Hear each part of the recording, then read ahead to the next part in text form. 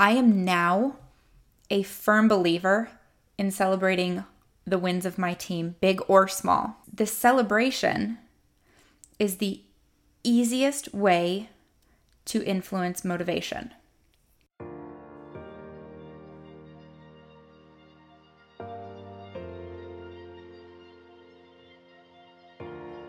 You're listening to Beyond Leadership. I'm your host, Sarah Mae Chipchinsky, and I want to use the lessons I've learned from 15 years of leadership experience in business, politics, nonprofit, and the military to help you break through the BS of everyone else's expectations so you can lead as your authentic self.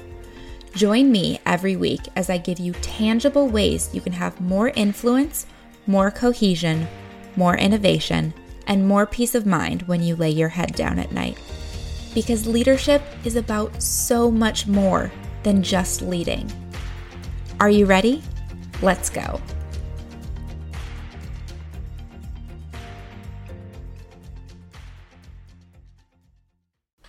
Hey y'all, okay. So we are going to start this off right away with a question. How many times have you heard or seen someone on social media talk about celebrating the small wins and thought it was absolutely ridiculous? Maybe kind of juvenile, total bullshit, right? Okay, I get that. I do data analytics for a living. I'm in the military. We celebrate wins like we got Osama bin Laden. Pretty significant win, right? So what, a small win, what even is that? I was in that place. I get that. But I am now a firm believer in celebrating the wins of my team, big or small. And all of this changed when I took a new position and I started leading a team, and I casually started mentioning throughout the day, like, hey, good job on this. I saw that you made progress on this project you were working on. You're doing a really good job. And I noticed a difference in my team. Why? Because the long-term positive effects are scientifically proven. And I have seen it firsthand, that huge difference that recognizing small daily wins can actually make. Celebrating these small daily wins of your team. This isn't just a here and there practice. It's got to be daily. Why? Because small daily wins make your people feel like they're making progress on their projects, creative progress, right? Progress leads to innovation. Innovation leads to solving problems before they even happen. And if you can solve problems before they actually become problems, well, damn. There you are on your way to success, scalability, infinite income. Like, there's nothing you can't do if you are anticipating the needs of your customers and of your clients, and your team is on that kind of a roll. Big wins are great, don't get me wrong, but they're rare. Celebrating those small wins helps your team feel like they're contributing. So Harvard Business Review did a project, a survey, and what they talked about was the progress principle. So they said, of all the things that can boost your emotions and motivations and perceptions during a given workday, the single most important is making progress on meaningful work. So what does that even mean? Making progress on meaningful work. It means the more people feel that sense of progress, that they're doing well, the more likely they are to be creatively productive in the long run. And like I said, if you're looking to scale your organization, not celebrating these daily wins is going to hurt you. It's going to stifle your team. It's going to stifle their creativity. Because the celebration is the easiest way to influence motivation. So let's talk about motivation here for a second, because there's two kinds of motivation, okay? You have your internal motivation and you have your external motivation. External motivation is like working for a prize. If you're in a network marketing company, it's working for a trip or a car or a piece of jewelry. That's an external motivation. That doesn't work, because as soon as they get that prize, that external factor, right? The motivation goes away unless you supply something else. So you have to keep going back and keep saying, okay, well, you did that and I gave you this. Now, if you do this, look at the thing that I'll give you now, right? It's not sustainable. It doesn't work. Motivation needs to be internal. It's going to make your team want to work for you. It's that feeling of belonging to an organization, desire to do well for not just your boss, but for the people around you and for the mission of what you're doing. So I once worked for this one leader. I will never in my life forget him. He is the kind of person that if he called me right now as I'm sitting here recording this podcast, if my phone went off and he called me and said, Sarah, pack your bags. We're going to war and I need you to come. We leave tomorrow. Holy shit. But I would say, yes, sir, right away.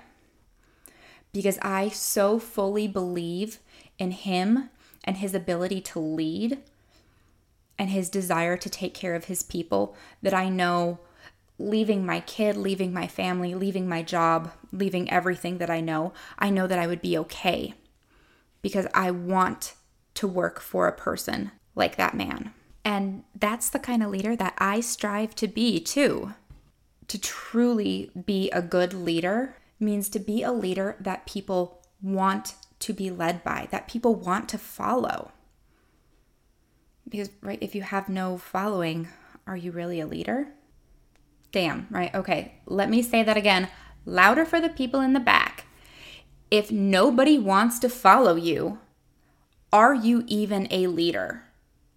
Maybe you're a manager, maybe you're a boss, but I would argue, hell no, you are not a leader unless people follow you, and people are not going to follow you unless they freaking want to. So you have to make them want to. No, not forcibly, but by showing them that you are a kind, compassionate, loving leader. That's what's going to make people want to follow you. That's what's going to make you a leader in the first place. And now this is where we get back to that internal motivation piece, right? That stuff that comes from within that makes people want to follow you, that makes you a good leader. That's true motivation. And true motivation also helps to act as a catalyst, according to the Harvard Business Review. Now, they talk about catalyst in that it's going to, along with the positive emotions, you're going to have associated with those daily wins, people are going to want to work with your team, want the organization to do well, want to see that change in the language, and you're going to hear a change in the language of your people. They want to support others. They want to support you as their leader. They come out more encouraging, more willing to work together, more creative, more productive. So that internal motivation acts as a catalyst to get all these other things going, which again, celebrating those daily wins, that's a catalyst. It's going to help you scale your business because all these other good things are going to be happening. Your people are going to have all sorts of motivation to do well. You could experiment with this, and I really wouldn't recommend it, but you could go ahead and try celebrating these daily wins and seeing the change in your people, and then maybe the next week, not. Or worse, pointing out all of the flaws among your team. I know every team has flaws, and sometimes, yes, we have to point them out, and sometimes, yes, we need to do that in order to make the whole better or to correct behaviors or actions that we don't want to see in our organizations. Totally makes sense. I'm with you 100%. But pointing out flaws for the sake of pointing out flaws and not talking about what you can do to improve, criticism that isn't constructive, just criticism for the sake of criticizing, that's also a catalyst, but that's going to push you in the other direction. So I would say, okay, go ahead, do this experiment where if you're not talking about daily wins, start doing it. Do it every day for a week. It doesn't have to be formal. Just say it in passing. Make sure your team knows how they're appreciated and what they're doing well throughout the week. So, okay, we're talking about doing it, right? You know why. It's a catalyst to all these great, amazing changes, but how? 3 points here. One, first and foremost, you have to establish a positive climate. And you can do that by getting to know your people. And I know I talk about this all the time, but you need to know your people. This is a lesson that I wish I had learned so much earlier in my career, because I thought that I was in this leadership position and that I could get by just based on my rank and not having to do the work and get to know the people. And there was this, almost cynical backstory to the military where you can't be friends and you can't be close to the people who are below you. And I get that there's a time and a place, but that doesn't mean you can't get to know your people. It means maybe don't go out to the bar on Saturday night and get drunk with your people, but it doesn't mean don't get to know them. My leadership team, I can now tell you their kids' names, their spouses' names, their dogs' names, how long they've been married, what's going on in their lives. Oh, that little Timmy had a soccer game last week. And you know what that does? That establishes that positive climate that allows me to ask questions, get to know them. And then it makes it so that when I do compliment their good work, or when I do have to give constructive criticism on the converse, it's not weird. It's not awkward. It's not a, why is she talking to me? Because I talk to them all the time. I know them. And I know how they're going to respond to both the criticisms and to the praise. And I can tailor that to the person based on their personality. So establish positive climate, right? Number 2, you have to pay attention. Seems so simple that it's almost silly, right? Pay attention to your team. Know their work, not just the trivial base of what they're doing. Like, oh yeah, that's the guy in HR. No, you have to know the meaningful work that they do. Because part of this whole celebrating the wins, right? We talk about celebrating progress in meaningful work. So not the ins and outs, the daily life, like, oh, you checked your email, congratulations. So did everyone else in America.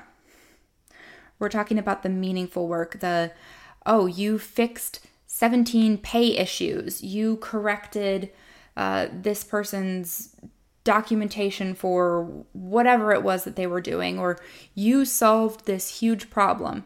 Maybe not even you solved this huge problem, but you figured out where the error in the formula was that is going to allow us to solve this problem. So know them, know their work, their meaningful work, and be genuine. That's the third point. And again, this is a common theme. Authenticity, but you need to come from a place of checking in, not from micromanaging. If you are checking in, but really just checking in to see that they're doing what they're supposed to be doing, that's not going to be well received. I'm sure everyone can think of a time when they had a boss or a manager who would, quote unquote, check in with them. But all it was is, are you doing what I told you to do? Exactly how I told you to do it? At the exact time that I told you to do it? Kind of unnecessary, right? We're all adults. We can get things done on our own. And if you don't trust someone enough to do the job that you hired them to do, maybe you should rethink that hiring strategy in the first place. So checking in from a place of actually wanting to learn about their job, learn what they're doing, and then using that to find those small daily wins is going to be pivotal in the growth of your organization. So I started off with a question, and I'm going to end with a question today. Where have you won this week? Because celebrating these wins isn't just for our team, it's for us too, right? As leaders, we want to be the most creative, authentic, productive people we possibly can be for our organizations, for our teams, for our businesses, for ourselves, for our families, right? So we need to celebrate our wins as well. So I ask again, where have you won this week? I genuinely want to know. I truly want to celebrate with you So shout me out on social media. Let me know you listened to today's episode of the podcast. And let me know where you won. I cannot wait to celebrate with you. Thank you for listening to this episode of the Beyond Leadership Podcast. I sincerely hope that you got something out of today that you are going to be able to take and use on your journey to wherever it is you're going. If you liked what you heard today, be sure to subscribe and share your takeaways on social media. Don't forget to tag me at Sarah May Ski on Instagram. While you're waiting for the next episode, please check out our exclusive Beyond Leadership community over on Facebook to connect with more like-minded and like-hearted individuals dedicated to learning, leading, and encouraging right alongside you every day. Until next time, let's go.